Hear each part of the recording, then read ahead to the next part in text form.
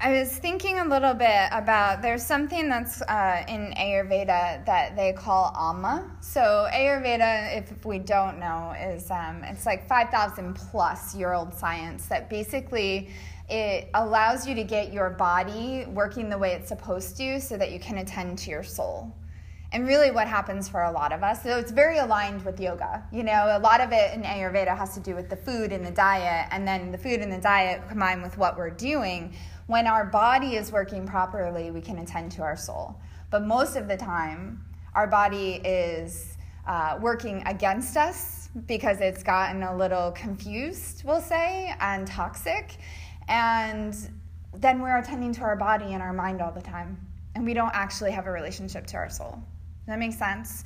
And so the Amma, they say in Ayurveda that the Amma is undigested food, right? So it's undigested anything, really. There's a food component and then there's a mind component. And this is what I find very interesting.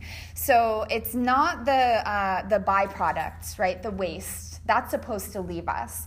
But what happens is we because our digestion, we're not assimilating properly our food, and we're not assimilating our emotions and our thoughts. And then it builds up. And then it gets toxic. And then it creates lots and lots of issues that can be anything, really, right? Any way, any form that it's happening for you. And so when I was thinking about like the next layer of this is that we build up these toxins because we don't know how to process our emotions, or we don't allow ourselves to process. Kind of like Nicole was saying yesterday, I had a really angry day, you know, but she's not angry today. So she moved it through. Do you know, like that's the point. We have to move it through us. And what happens is with a lot of us, and I think a lot of yoga people, as I look around, like what I can see in you, right? We get those undigested emotions, and then there's something called vata, and vata is the air quality, right? And they describe vata as being dry and cold and irregular. So you have undigested stuff, and then you have, like, I think of it as like a windstorm that is completely erratic. Make sense? Yeah.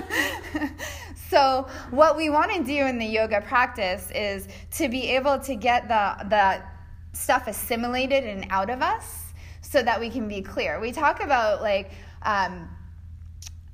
directing our prana. It's not that the air doesn't come in and the life force, right? But we want to be masters of how we move it through us. And we can't do that when we're just full of all this stuff. So there's a couple different ways that what happens is that how do we start to move through this? Because I listen to a lot of things and they tell you all these things, but then they don't tell you what to do. Does that happen? I'm like, yeah. Great. That's me. So now what? So here's what I'm going to say. It's not going to be a lot, but the ways to start to move through to get your system on track is diet and exercise. Okay, and I think our culture does a lot of diet and exercise. And I don't mean diet, I mean what we're taking in, nourishment, we'll say, and exercise. But then, how do you think you clear your mind? Meditation. Thank you. Meditation. And so what we don't do, a lot of us, is clear out the garbage in our mind. We spend all of our time clearing out the garbage in everything else, but not our minds. And so what happens is that it literally becomes like a heap of subconscious thoughts that just, it's like they build and they build and they build. There's a teaching that says every time you blink your eye once, 1,000 thoughts comes, right? Maybe we pick up one. So if we pick up one and move it through, 999 go into the subconscious. If you're not cleaning that daily, how can we be balanced in our state? Right? Because it's just a buildup, so much amma, right? So it's like, I visualize it, and that's why I keep doing this. I always think of it like a street cleaner. Like as you're meditating, it starts to move through. The gong also does it. It clears the subconscious. There's lots of ways that we can do it, but really meditate.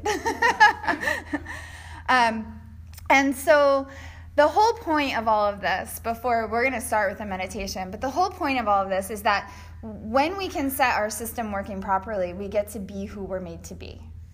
This is what I think about teacher training. Like what I think we've spent a lot of time in our teacher training doing and setting it up is to set it up so that we can get you, and we design it so that you can be you.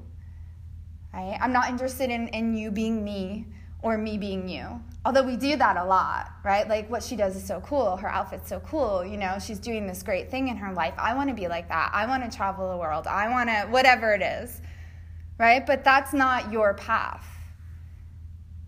And so, you know, as the whole yoga practice is to have an experience of you. And it's got to be like, what are you here for? And you can't see that when you have all this other crap. Okay, so we're going to do a meditation.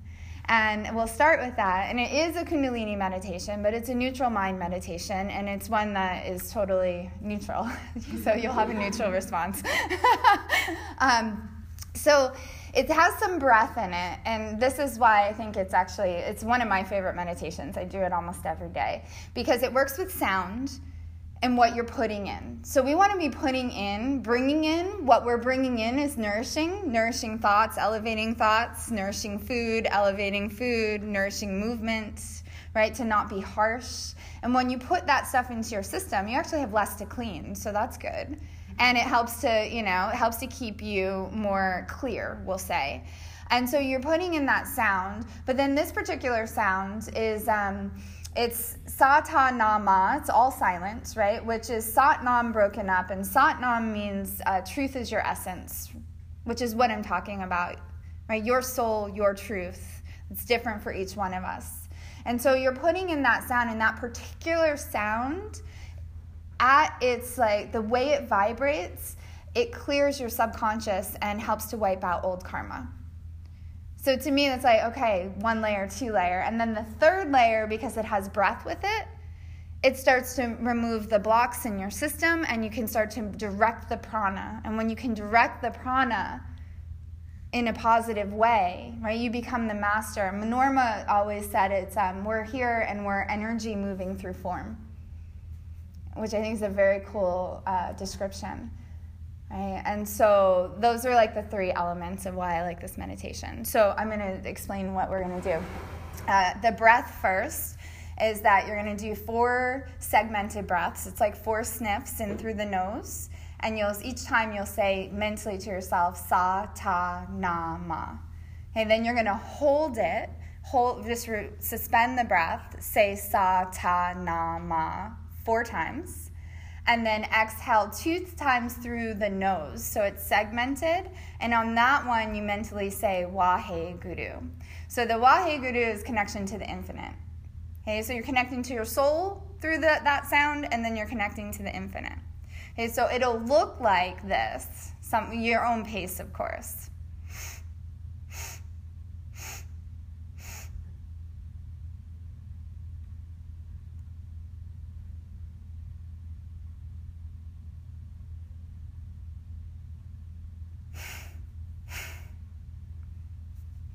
So when you hold, it's a pause, it's a suspension where the prana and that life force gets to be held in. It's not, so it's soft. So each inhale, before inhale, it's a sa-ta-na-ma for each one. Yep, sa-ta-na-ma. And then hold it for 4. Sa-ta-na-ma, sa-ta-na-ma, sa-ta-na-ma, 4 times. And then Wahe Guru. Yep. And it's also, and don't worry if you only end up, whatever count it is fine. Okay, so we'll just do it maybe 3 or 4 minutes, and then we'll move. Okay, so hands can be up or down, whatever you choose. Maybe thumb and index together. Have the eyes closed, internal gaze up.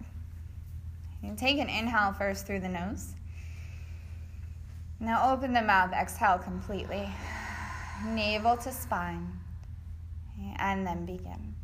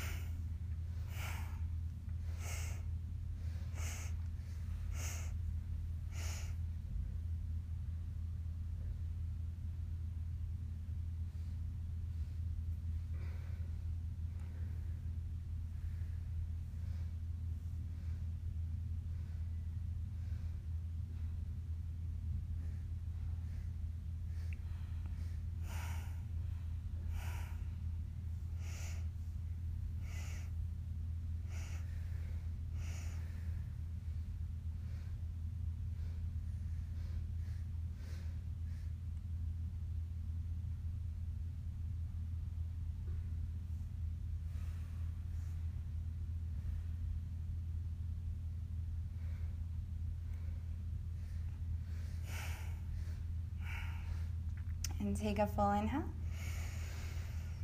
Let's pause and suspend the breath. Internal gaze up towards the third eye and press the tongue to the roof of the mouth.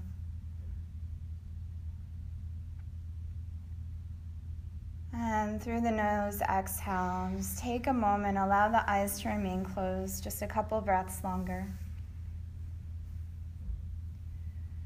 As we move through our practice, just that attention on helping to weave the prana in a way that is useful.